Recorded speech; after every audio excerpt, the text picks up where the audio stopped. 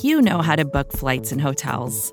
All you're missing is a tool to help you plan that unbelievable travel experience. That's why you need Viator. Book guided tours, excursions, and more in one place. There are over 300,000 travel experiences to choose from, so you can find something for everyone. And Viator offers free cancellation and 24/7 customer support for worry-free travel. Download the Viator app now and use code Viator10 for 10% off your first booking in the app. Find travel experiences for you. Do more with Viator.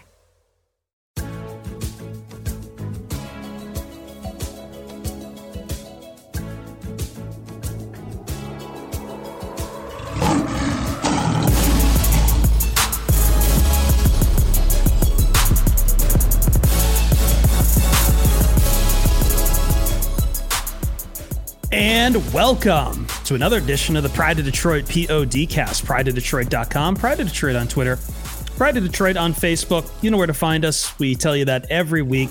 Mailbag edition here with myself, Chris Perfett, at Chris Perfett on Twitter, PERFETT, and my man, Jeremy Reisman, the fearless leader at Detroit Online. Jeremy, how are we doing? I'm doing all right. I have a dog crawling all over me right now, but other than that, I'm doing pretty good. By the way, if you want to watch us live on Twitch, twitch.tv/Pride of Detroit, where you can see Zazu here just absolutely destroying Jeremy's microphone. Very hard to do a professional setup with this when Jeremy is absolutely the unprofessional one here. Not me. I'm never the unprofessional one. Give it time. Yeah, I'm not the unprofessional one falling asleep during our last podcast because of of an entire weekend of no sleep. Do you want to do something about this dog? Like, this is really bad. Can you even talk right now? Yes, I can now. But okay. The dog may have out the headphones there, so I didn't hear whatever you did. No, I was just calling you unprofessional when I was the one sleeping on stream the other night. That's really about it. Yeah, let's lead with all our unprofessional stuff at the top of the podcast. You know what? We need to bring that back. Too much has been made of podcasts out there trying to be professional and going out and getting celebrities. We are not celebrities. We are just goofs sitting around here. Sports is supposed to be fun. And the Lions don't deserve a serious podcast right now, Jeremy. They deserve us being very unserious and taking mail reader questions from the mailbag, which is what we are going to do on this podcast today. We are taking your reader questions on the Detroit Lions and other things that might tickle your interest. Darn tootin'. Darn tootin', that's right.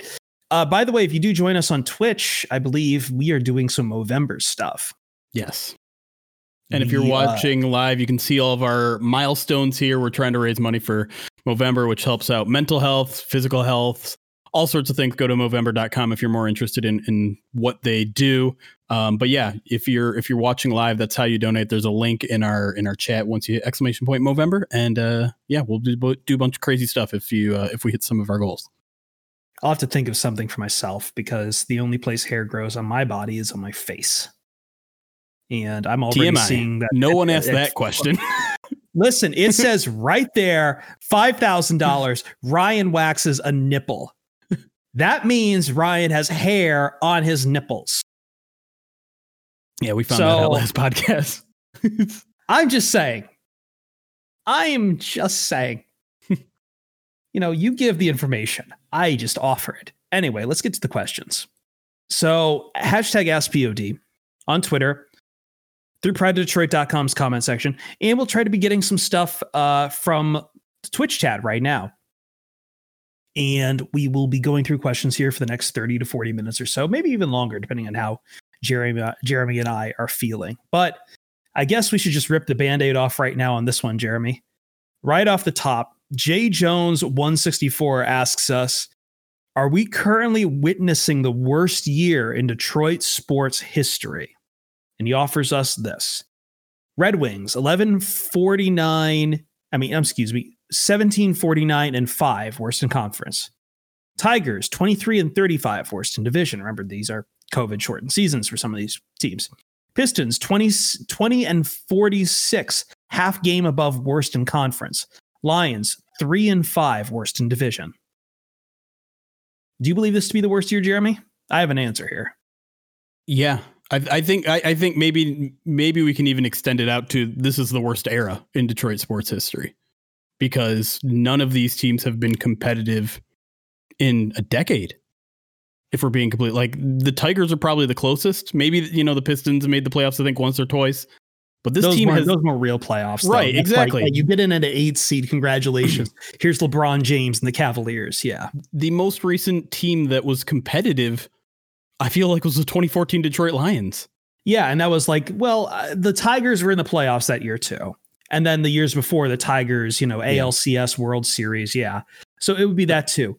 I don't think it's the worst year. I want to quibble. I want to ask you on eras, because I did go back through the record books, and I think the only thing close is, I would say, probably the late 70s to early 80s for Detroit is the only thing that can really compare. So just to do numbers here, I looked back. Red Wings, like the Red Wings were bad. That was the dead era. That was the Dead Wings era. That was the Dead Wings era. Like when you won 16 games in 76 to 77, 19 in 80 to 81, and just awful throughout there. So that's the Red Wings taken care of. I believe it was 1979. The Lions were 2-14. So we're in that ballpark still. Then I had to go back and look through the Tigers. They had a 5-year stretch. 75, they only won 57 games, and then they were hovering below or above 500 for a few years after that. But 75 was kind of their low point. And then the Pistons, Pistons were nobody until they got Isaiah Thomas and the Bad Boys. The lowest point would have been 79 to 80, 16 games, 66 losses. And I'm pretty sure, I don't think that's the record, but if it is, that's pretty damn close. And in a way, like if things were that bad 30 years ago, when there was not half the teams, but like probably 5 or 10 less teams per league, that makes it kind of even worse, right? Right. These schedules obviously have been expanded too as well. But I think I disagree that 2020 is the worst year, just because 2019, I feel like, was even worse. And maybe that's because we had a full season to get it all playouts. The Pistons were 20-46. The Red Wings, the Tigers, if I remember, in 19 were 47-114. They almost tied the record they set back in, I think, 03 or 04 for most losses. I know these are a lot of numbers. Hold on. So the Lions, of course, were 3, 12, and 11, in case we don't forget. Yep. And then how many games did the Pistons win last year? Like 17 games? Sure. Yeah. I'm just saying, like, last year was almost as bad. And we had a full years last year, not these COVID shortened years. So, yeah, that goes back to my, like, we're kind of in a terrible era right now. Yep. I would say that era is probably, let's say 2015 to present is how we're going to just the city of failure versus the city of champions. I just want to do some numbers. I like history. So it sucks, doesn't it? Because it feels like, at least, and in that same time span there, Michigan and Michigan State, neither of them have really been that great either. Yeah. And now, if you want to throw that into this conversation right now, like, this is a real dark time for Michigan sports. And we have the pleasure of talking about it and leading off our podcast with it. So Aren't you smiling and eager for 30 more minutes of positivity? See, I guess I thrive in it sometimes, because, again, as I say, sports aren't supposed to be serious. This team certainly isn't treating things seriously. They're supposed to be fun, though, Chris. This isn't fun. Not for you. Not for anybody that wants to see their team win. I bleep post. Well, I've been wanting to see my team win for a very long time. I've just kind of given up on that, and I am bleep posting until that happens. All right. Let's take another question then. Get off that one before we start coming to blows right away. Do you want to go we've got like 5 Stafford questions. Do you want to go to that one, or do you want to go to one of the other ones we have first? I don't even know, man. Stafford isn't a topic I'm eager to talk about either, but it's obviously a hot topic right now, so I don't care. Since we're doing brain teasers, critical perspective. Of the Lions draft picks that are currently playing in the NFL for other teams, you can bring back 3. Mm-hmm. Let's say for this season and next season only. Who are you returning? He gives us a list of names here. So Darius Slay is number one with a bullet. Mm-hmm. This team needs a veteran corner that's still good. And sorry, Desmond Trufant, you played well last week, but you're not Slay. You could use help. Obviously he wouldn't come here with our current coach, but that point aside, we're pretending that doesn't matter. Give me Kyle Van Noy. KVN. Yeah, I don't think he's necessarily as good as Lions fans fantasize about, his days in New England. But this team desperately needs a linebacker. So give me Kyle Van Noy. And then this is a tough one. There's not really a ton of great talent out there. Like, I know a lot of people probably say Travis Fulgham or something like that. I'm still not quite a believer in there. Yeah, he's the sexy name right now. The other one is Graham Glasgow. I think that's actually fairly easy. Now that I think about it. Give me Glasgow. Yeah. Let's see. So, I mean, I agree with you on that. I agree with you on Slay, obviously. Yeah. I don't know if I'd go Kyle Van Noy or Tahir Whitehead. I'm kind of up in the air between the two of them. I know Tahir doing that well, and is he still in Oakland? No, he's with the Panthers, I think now. Oh, is he? He's with the Panthers now. I'm not quite sure. Says he's so he's always been a guy that just racks up tackles. I don't know if he's actually playing well. Yeah, that's true. And then you left this name off there, and I know it's probably because he's been old and not had good years, but Ndamukong Suh in Tampa is kind of having himself a revival year. I would like that. I would incredibly like that. I would like a force that can get into the backfield and create pressure on these quarterbacks, which the Lions seem to repeatedly check out of doing. A monster like Suh. I especially if you're talking only a 2-year deal, I get that. I do think he's benefiting from a pretty great defensive line over there in Tampa. Yeah. I know Vita Vea had been playing well before he got injured, but yeah, I don't dislike that. I think that's a good answer. How do you feel about Quandre Diggs? Do you think that would be an answer in the backfield? I like him as a person, but that Seattle defense is maybe the worst in the NFL right now. And so even him right now, I'm not sure would make a huge difference. Safety is not a huge concern with me right now. I think the Lions are getting good enough play out of Duron Harmon. So I don't think they're missing Quandre Diggs that much. It's just, you're missing a leader there. You got a different leader in Duron Harmon. So I think they're okay without him. What about Amir Abdullah after he beat you up this week? Beat what with one catch? I know it went for a touchdown. No. You think? Listen, Chris, well, you know me. Do you think I think the team needs a running back right now? Do you think that's what I think? I'd like someone taking Adrian Peterson's carries. That's all I'm have those guys on the roster. I know they do. Just don't use them. If we got Amir Abdullah, he'd stay on the bench the entire game. That's true. That's true. That's the enraging part too. Yeah. Is that if it wasn't the name on the back of the jersey, that those carries would not be given. I don't get it. It's fantastic. It's bizarre, man. It's bizarre. Why don't we keep going with Lions of yesteryear? As another question we have here is from WWCJD. Better draft pick, Jordan Dizon or Tease Tabor? Man, these are some dark questions this week. I guess I can understand it. You guys are feeling pretty down, but Jordan Dizon, if you don't remember, 2008, that wonderful year, he's a second-round pick. Spent all but 3 years on the Lions and never showed his face again in the NFL. Geez. I mean, you're asking me to pick between F minuses at this point. Yes, I am. I guess Tease Tabor was a better pick. I think there were more people, or I think it's a more forgivable pick because I think there were some people that are like, the guy games, let's throw out his 40 time. Maybe he was injured. Maybe he's faster than his 40 time says. But Dizon always felt like a weird pick that didn't make a lot of sense and didn't seem to fit what the Lions were trying to do at the time. So, I mean, if you're talking about like what pick turned out better, the answer is neither. I mean, you're comparing 0 to 0. But if you're talking about maybe what pick was more forgivable, I guess I'd say Tease Tabor. I'd probably go the other way just because I remember Dizon. He had a pretty good he had good years in college. Like he was, yeah, but even in Florida, I remember, maybe it's just because I was talking with draft people, when it came to Tease Taper versus I wasn't talking to draft people with Jordan Dizon. Yeah. That I think even when we were looking at Tease, like I remember Alex Reno even saying like Tease doesn't have good tape. Like he's got problems and you can already see them when he's playing at Florida.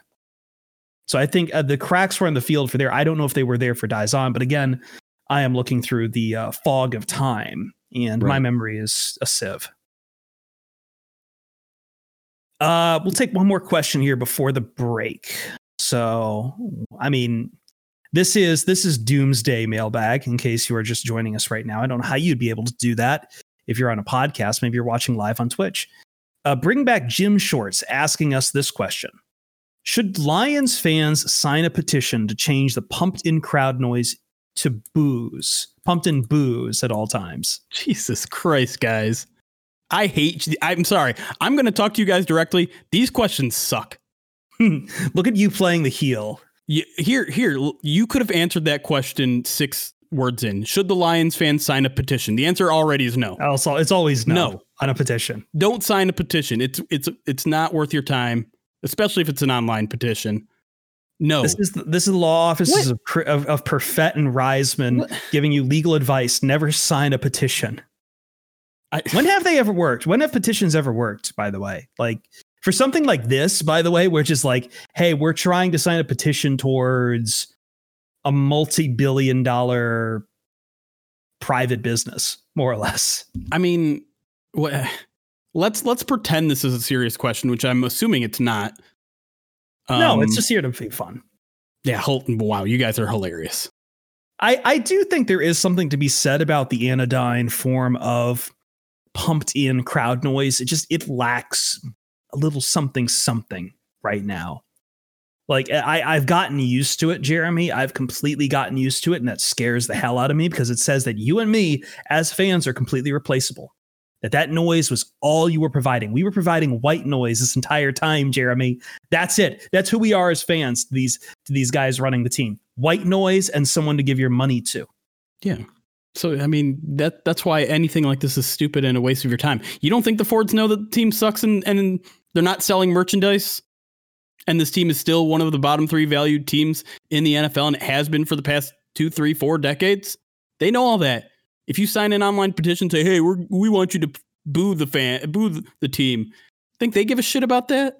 No, they give a shit about your money. And guess what? They know the team is failing in terms of money, at least, compared to the rest of the NFL. So I don't know what you guys want. I know you guys want to be heard. I know you guys want some sort of impact on the team, but that's not the deal you signed up with when you became a Detroit Lions fan. You don't have an impact. I'm sorry.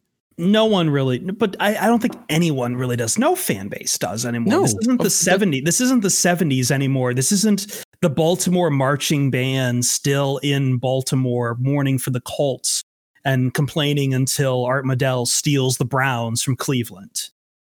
Like this isn't that era anymore. You are a small number in a vast sea of noise. Welcome. Kind of going off this before we head off. Zach Candoff asks, would the bad press be enough to get them fired? No. What bad press? Like if this story were to go viral, if 2 million Detroiters sign petition to pump in noise.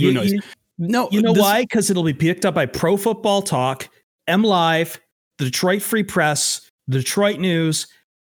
Half of that will be behind a paywall, and no one else will care. No one else will care. And guess what? The thing is, it's like when Lions fans are complaining, it's like when Cleveland Brown, it's like, remember that story with Cleveland Browns fans? We were all laughing about them. It's like, haha, you have Bud Light, lockers that will get unlocked. Haha, what's going on with you? And like, they do petitions and stuff like that too. You just look pathetic. That's what it is at the end of the day. It's just another fan base lashing out. It's like lost in the noise. It's like the Saints after the pass interference thing, and people might point to, well, yeah, but they got the pass interference reviewed. Like, okay, well, that was a nightmare, so who cares? 2, that was a nightmare for the entire year, by the way, not just that play. Yeah. But my overall point is just like, it's good. Even if it were big news here in Detroit, it would be gone in 24 hours.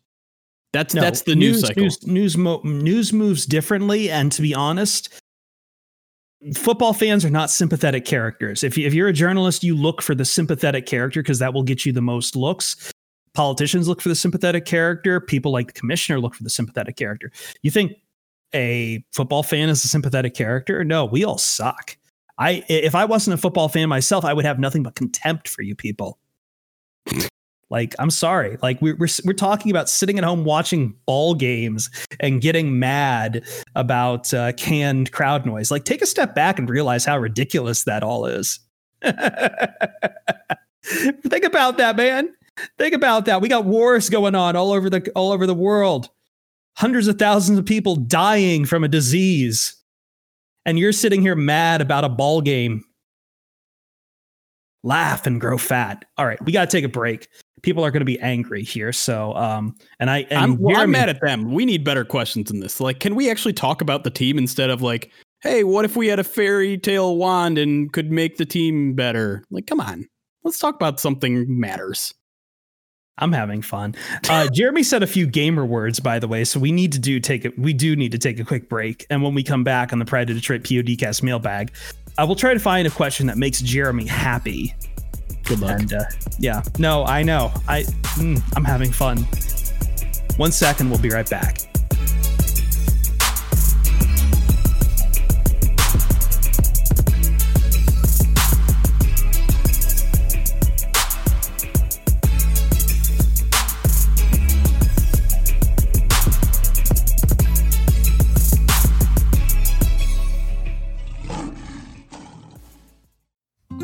Support for this show comes from Sylvan Learning.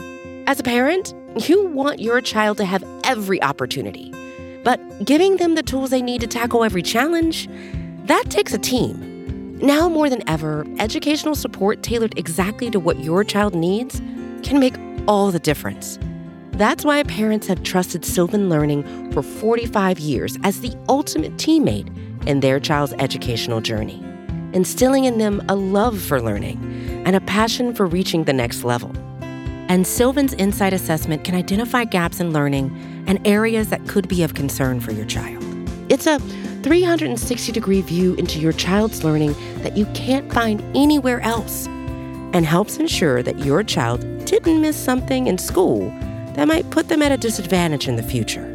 And right now, it's the best price of the year at $29. Go to sylvan29.com to learn more and get your child's assessment for only $29. That's SYLVAN29.com. And welcome back. Pride of Detroit Podcast here on the mailbag. We just had a wonderful therapy session during the break. I think we've made some real progress with Jeremy and emotions. No, and no, we haven't. Okay, no. Well, at least I got billed for an hour of time.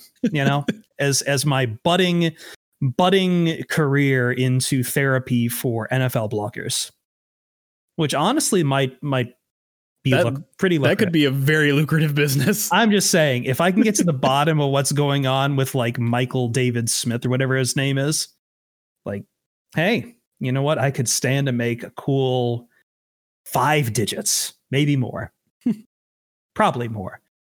Let's get back because we have plenty of questions here. We even got some from Twitch now, which we've thrown into our document. And I want to start. Let's start with Noscarelli 20s and Coscarelli 20s question here, because I think it's interesting. Before we get on to some stuff about the roster itself. What game has been the most disappointing for you in the Matt Patricia era? I loved this question at first because I thought it was going to make me think really hard about it. And then once I found the right answer, I was just like, oh, it's the very first one.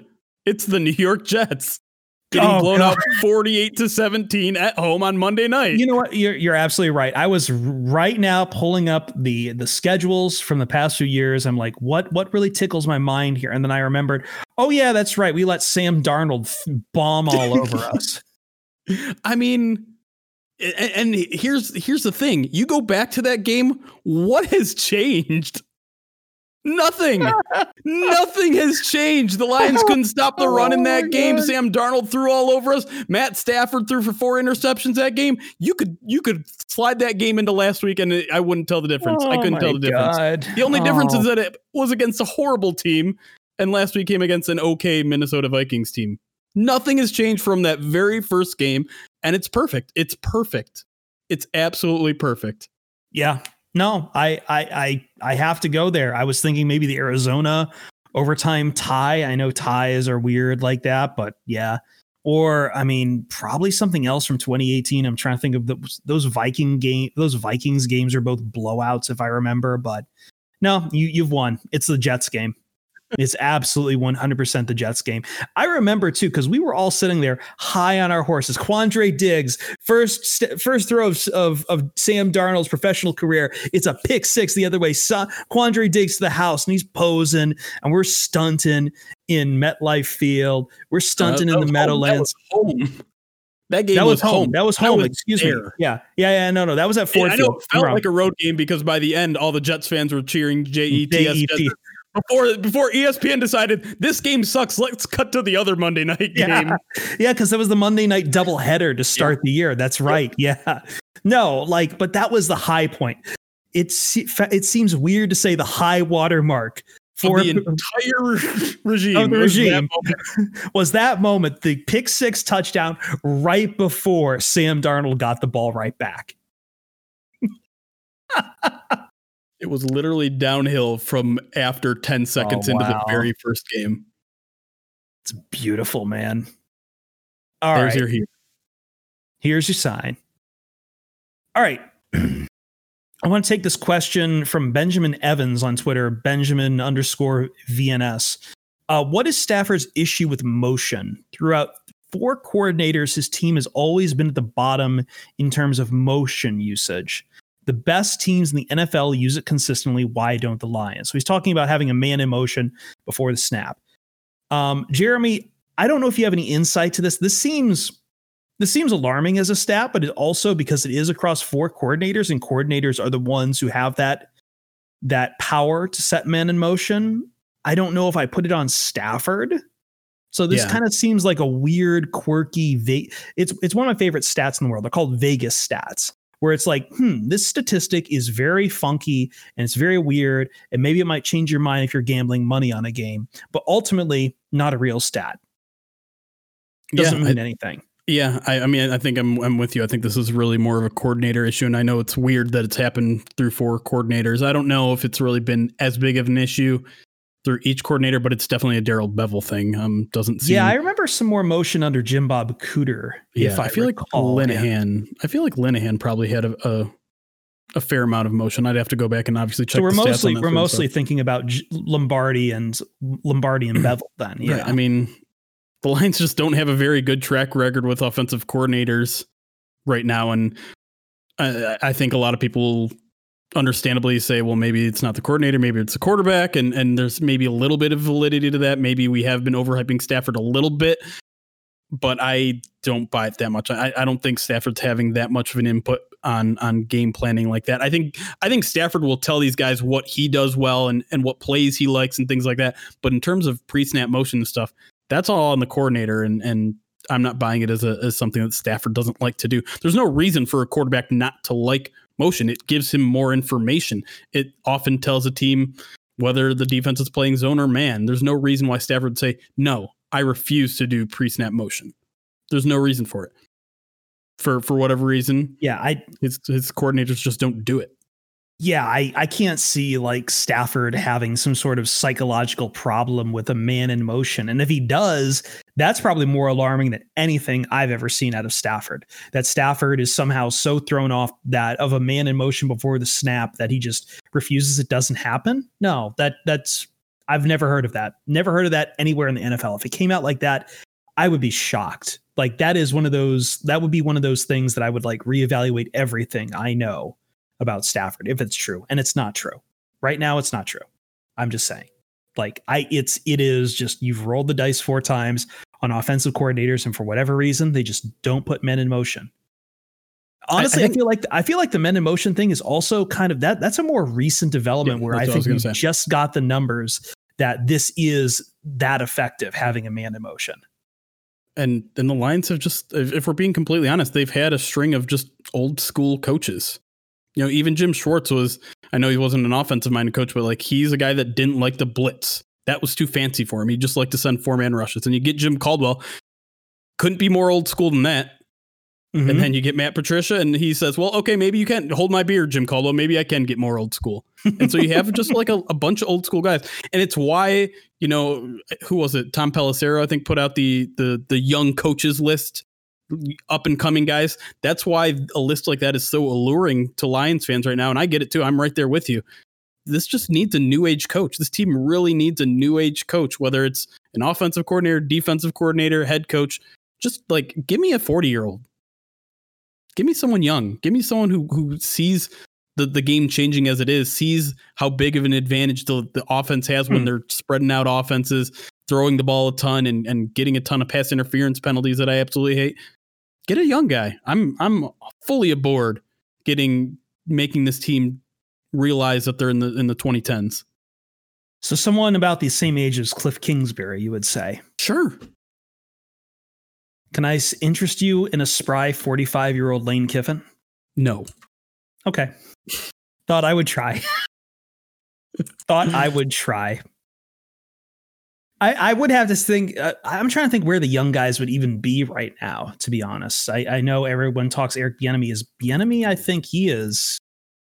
I mean, I don't think Eric Bieniemy is much to begin with. Like, he's like 50 or so, but okay, whatever. I don't want to do future coaches right now when we haven't even fired the one that's sitting there right now.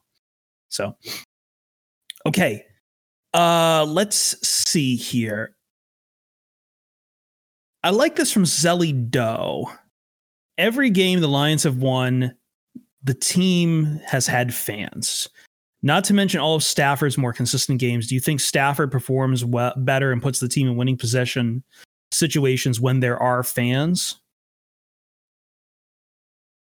Well, I will say this. I think there's been some like friends and family at Ford Field last few games. Just the last home game, yeah. Yeah. So I don't think it's really that, but I will say this, like there's been plenty of guys out there who have talked about the adjustments of being in these games when there isn't a crowd around, or even not really that loud of a crowd, because these crowds are pretty sparse just because of social distancing and everything else. So I think there might be something to that, but I don't think Stafford's really been even asked that question right now, to be honest. Yeah, so someone actually was. I think it was Manny Oruwariye was asked that something similar today. Like, is it harder to play at home now without that energy? You know, having to maybe bring that energy from within and not feeding off the crowd. And is it maybe easier on the road, not having to deal with loud noises and things like that? It does impact defense more, yeah. But go on. But yeah, I mean, his answer was basically no.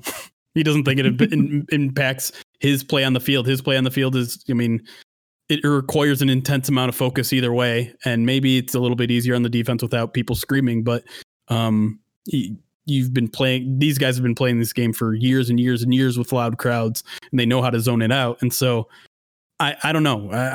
I don't think so. I don't think Matthew Stafford's, here's the thing. And I know you're going to disagree because you've talked about Matthew Stafford a lot so far this year. I don't think Matthew Stafford has been egregiously bad this year. He's had a lot of very big mistakes, which, I mean, big mistakes cause huge problems for the team. And he's definitely a reason the Lions are losing. But if we're talking overall play, I don't think it's been that big of a downturn. I really don't.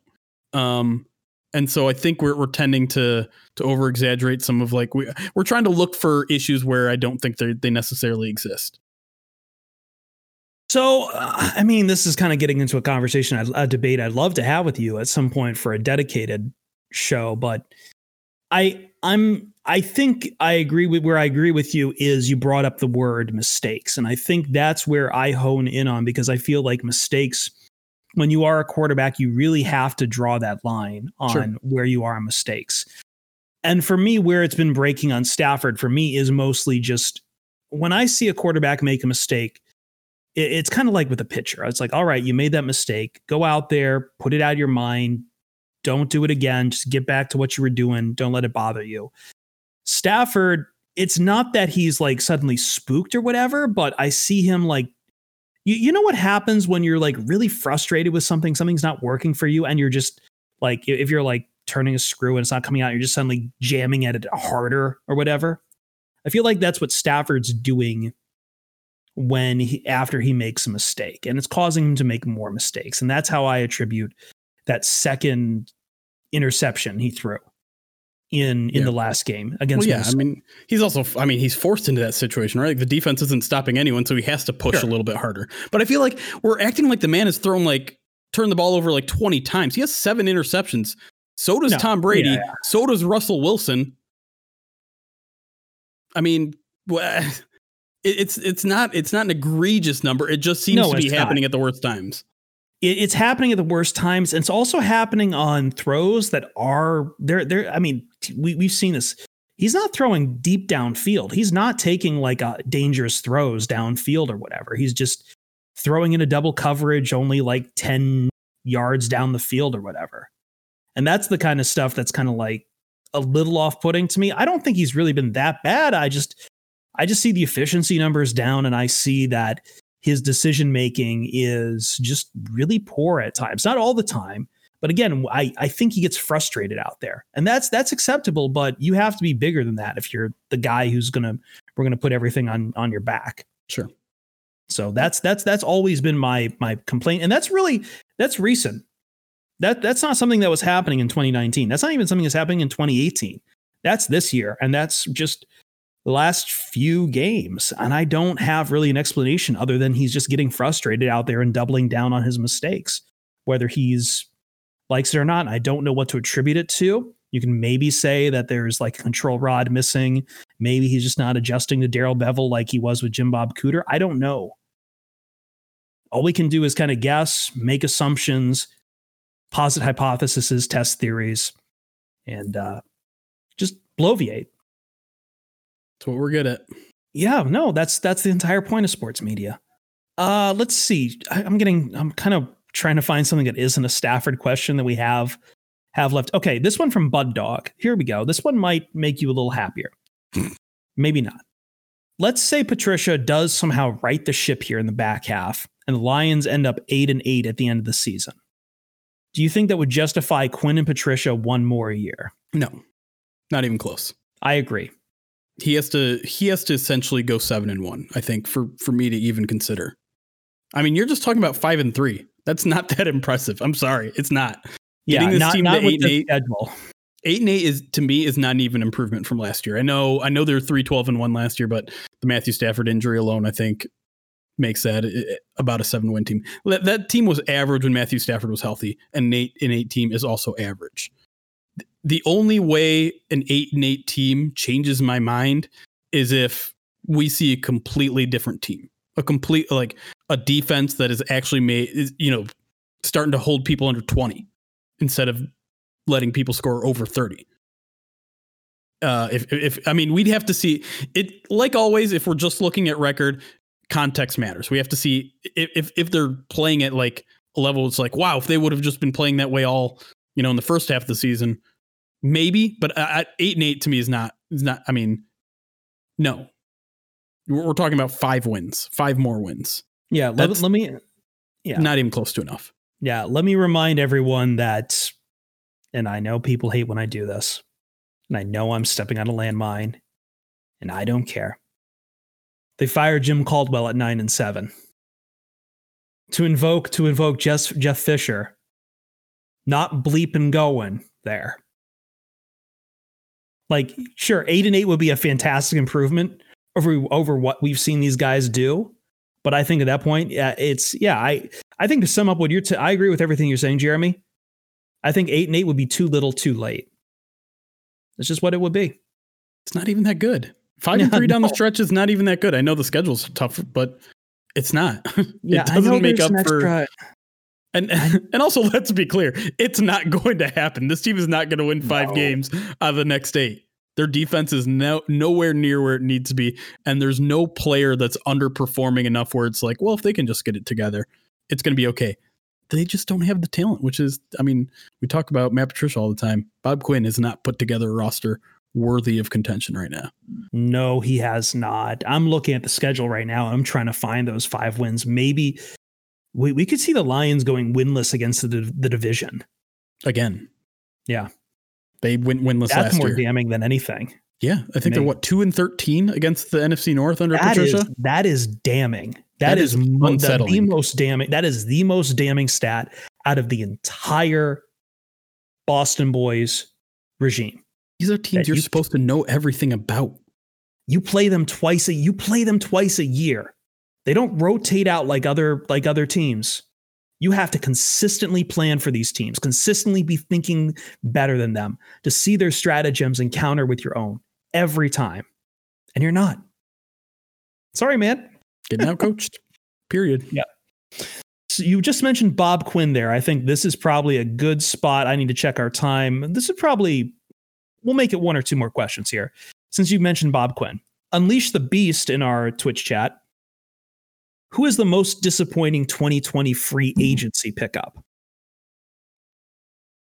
That is a great question. I'll just say who it isn't right now. Okwara. He's been. I mean, it's funny really because Julian. Yeah, that's true. Yeah, I'm sorry. I think it's got to be. I think it's got to be Halapuli Vaitai. We've really harped on how bad his play has been, and again, he's been playing out of position, so I get it, but still, like this is results in this league, man. Right, and you have to imagine that part of the reason they gave him a 5-year, $45 million deal is the versatility. We hear them talk about it all the time. They love moving guys in and out. They love guys that can fill in a pinch, and. To give Vaitai some leeway here, he has been dealing with his foot injury, I think, since week 2. Still on the injury report with the foot injury, so he's not right completely. And he's in and out of last week's game as well. But I mean, that was a signing we all had question marks about from the beginning, and we have all been proven some variants of right. He hasn't been. I feel like he's actually had flashes where it's like, okay, maybe we can get used. He wasn't bad last week, in fact. But with the risky move that the Lions made for moving on from Graham Glasgow, Halapuli Vaitai has not settled anyone's worries about that move at this point. I think you can also make a pretty good case for Desmond Trufant, but I'm not going to bury the Lions for that because Matt Patricia put him in a bad spot by essentially forcing Darius Slay out of town. And the Lions had to do something, and Desmond Trufant was probably about as good as they can do.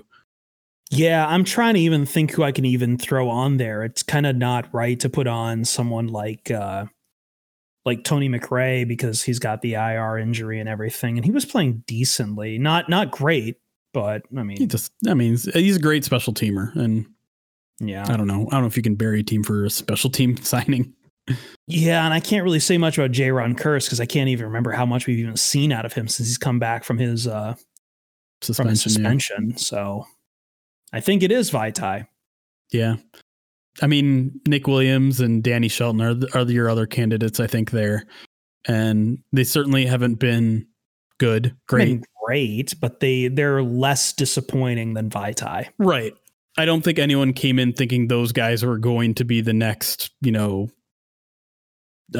snacks or whatever. And they were signed to modest contracts. Nick Williams got $5 million a year. Danny Shelton got $4 million a year. So it's not like these guys are breaking the bank. So I think it just has to be Vaitai then. All right. I've got time for one more. Do you want to take the one from look down in the Stafford questions? Do you want the one from Gonzalez Q, or do you want the one from Chip Snackson?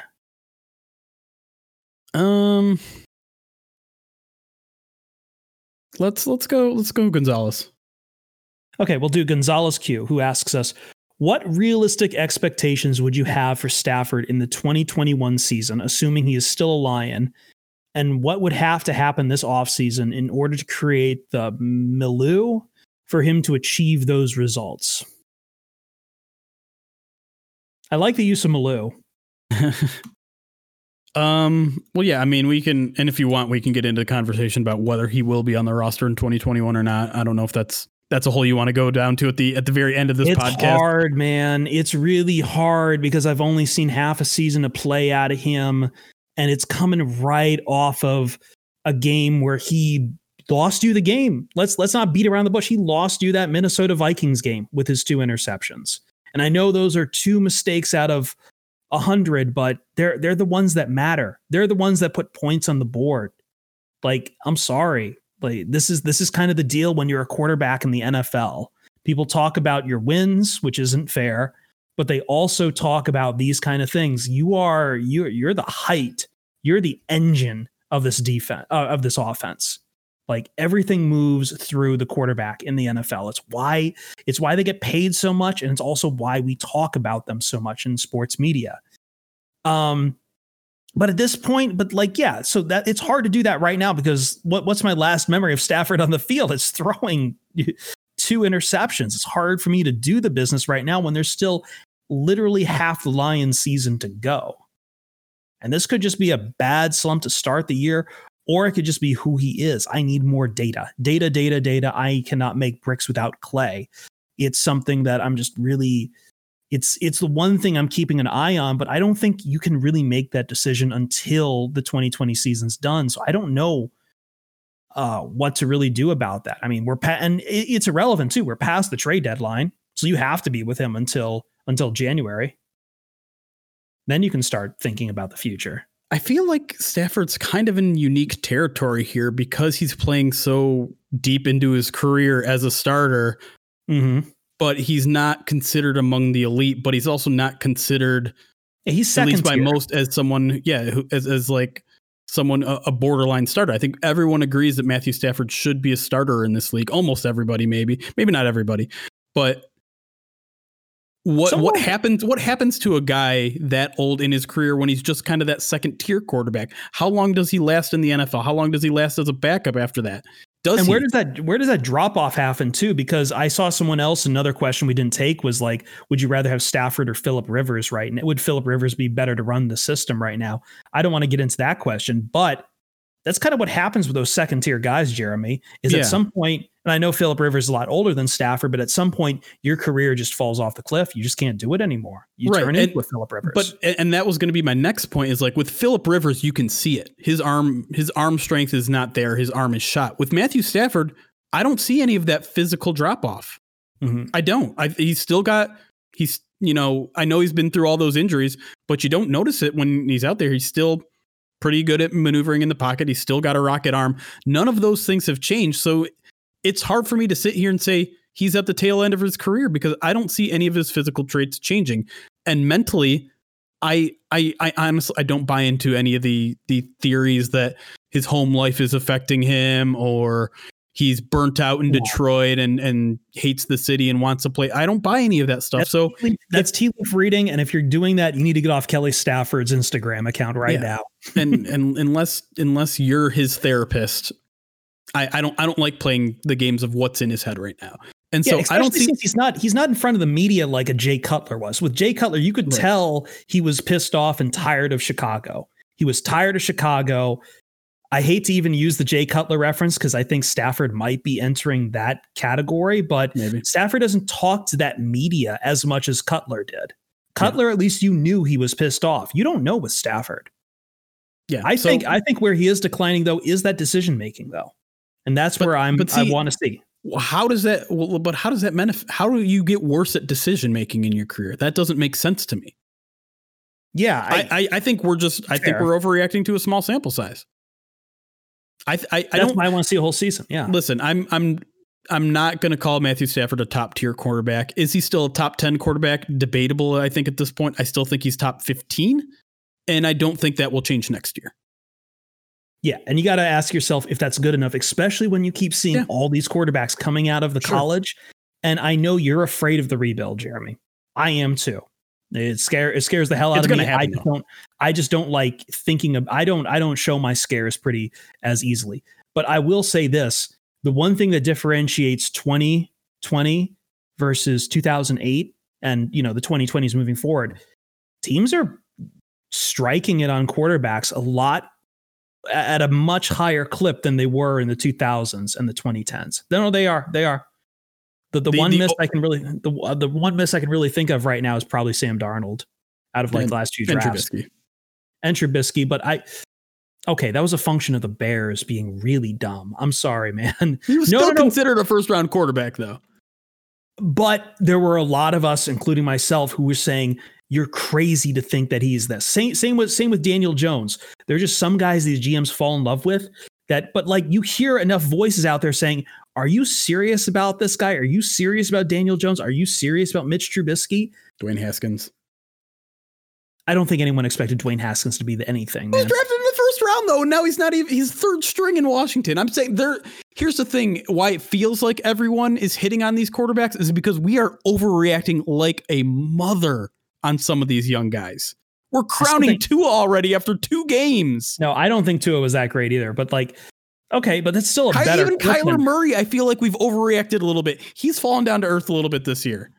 Yeah, he's only a second year though. I just feel like I mean, my point being though, Jeremy, is I think that percentage was a lot lower in the past. And like, if you didn't hit on 1 or 2 guys each year, like we're seeing like 3 or so coming out each year. I don't know, man. I don't think it's going to be, I just don't see the Lions getting a Joey Harrington type or something like that. I feel like whatever you get in the quarterback right now, if it's high enough in the draft, or even just in a moderate part of the draft, you can be fine. You can be fine. I mean, I'm reading the tea leaves here, but I'm just saying, like, I don't think it'll be as hard to reboot, to be honest. Back to the question itself, though, on Stafford. I know we're running late. We got to kind of wrap this up. God, I just, what would he need to run next year? An offensive line would help. A run game would help. I don't know. It's you know what it is? It's just scheme right now. Like the Lions are throwing downfield. They're not putting a man in motion. They're not doing a modern offense. I'm sorry. They're just not. I mean, yeah, we talked about it a little bit. Give me an offensive coordinator who isn't scared of cover 2, who isn't like, oh, they're playing 2 deep safeties. Guess we can't throw the ball deep. Like, no. That's not what cover 2 means. Yes, it means that they're playing the deep pass a little bit tougher, but you got a quarterback with a rocket arm. You got a quarterback that can hit those turkey holes. When is the last time we said turkey hole? Give me a turkey hole throw. Give me an offensive coordinator that isn't afraid to drop some plays where Matthew Stafford will throw it in a turkey hole. Give him some freaking wide receivers that create more than 1 yard of separation, and we'll be fine. All I'm hearing here is congratulations to your 2021 Detroit Lions head coach, John Gruden. I hate you.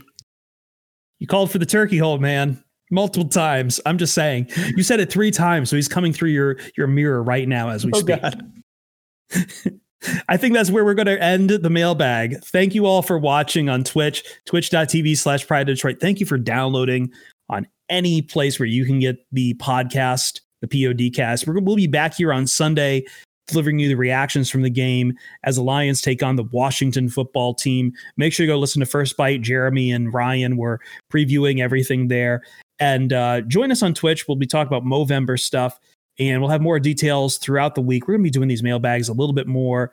Plus, I think some other fun things probably, we'll see where it goes.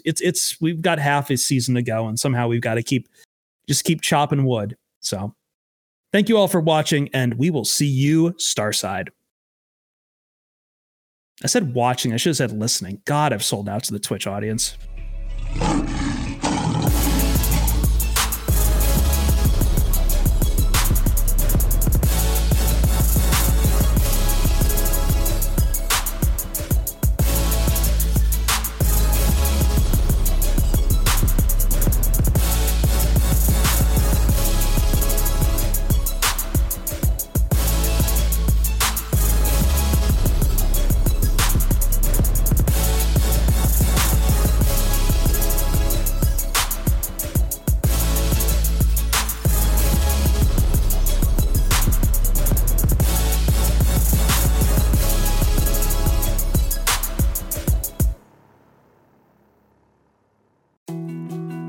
More to-dos, less time, and an infinite number of tools to keep track of. Sometimes doing business has never felt harder, but you don't need a miracle to hit your goals. You can just use HubSpot, because their all-in-one customer platform can make growing your business infinitely easier. Imagine this: high-quality leads, fast closing deals, wildly happy customers, and more benchmark-breaking quarters. It's not a miracle, it's HubSpot. Visit HubSpot.com to get started today. Support for this show comes from Fundrise. Buy low, sell high. It's easy to say, hard to do. For example, high interest rates are crushing the real estate market right now. Demand is dropping and prices are falling, even for many of the best assets. It's no wonder the Fundrise Flagship Fund plans to go on a buying spree, expanding its billion-dollar real estate portfolio over the next few months. You can add the Fundrise Flagship Fund to your portfolio in just minutes, and with as little as $10 by visiting fundrise.com/Fox. Carefully consider the investment objectives, risks, charges, and expenses of the Fundrise Flagship Fund before investing. This and other information can be found in the fund's prospectus at fundrise.com/flagship. This is a paid advertisement.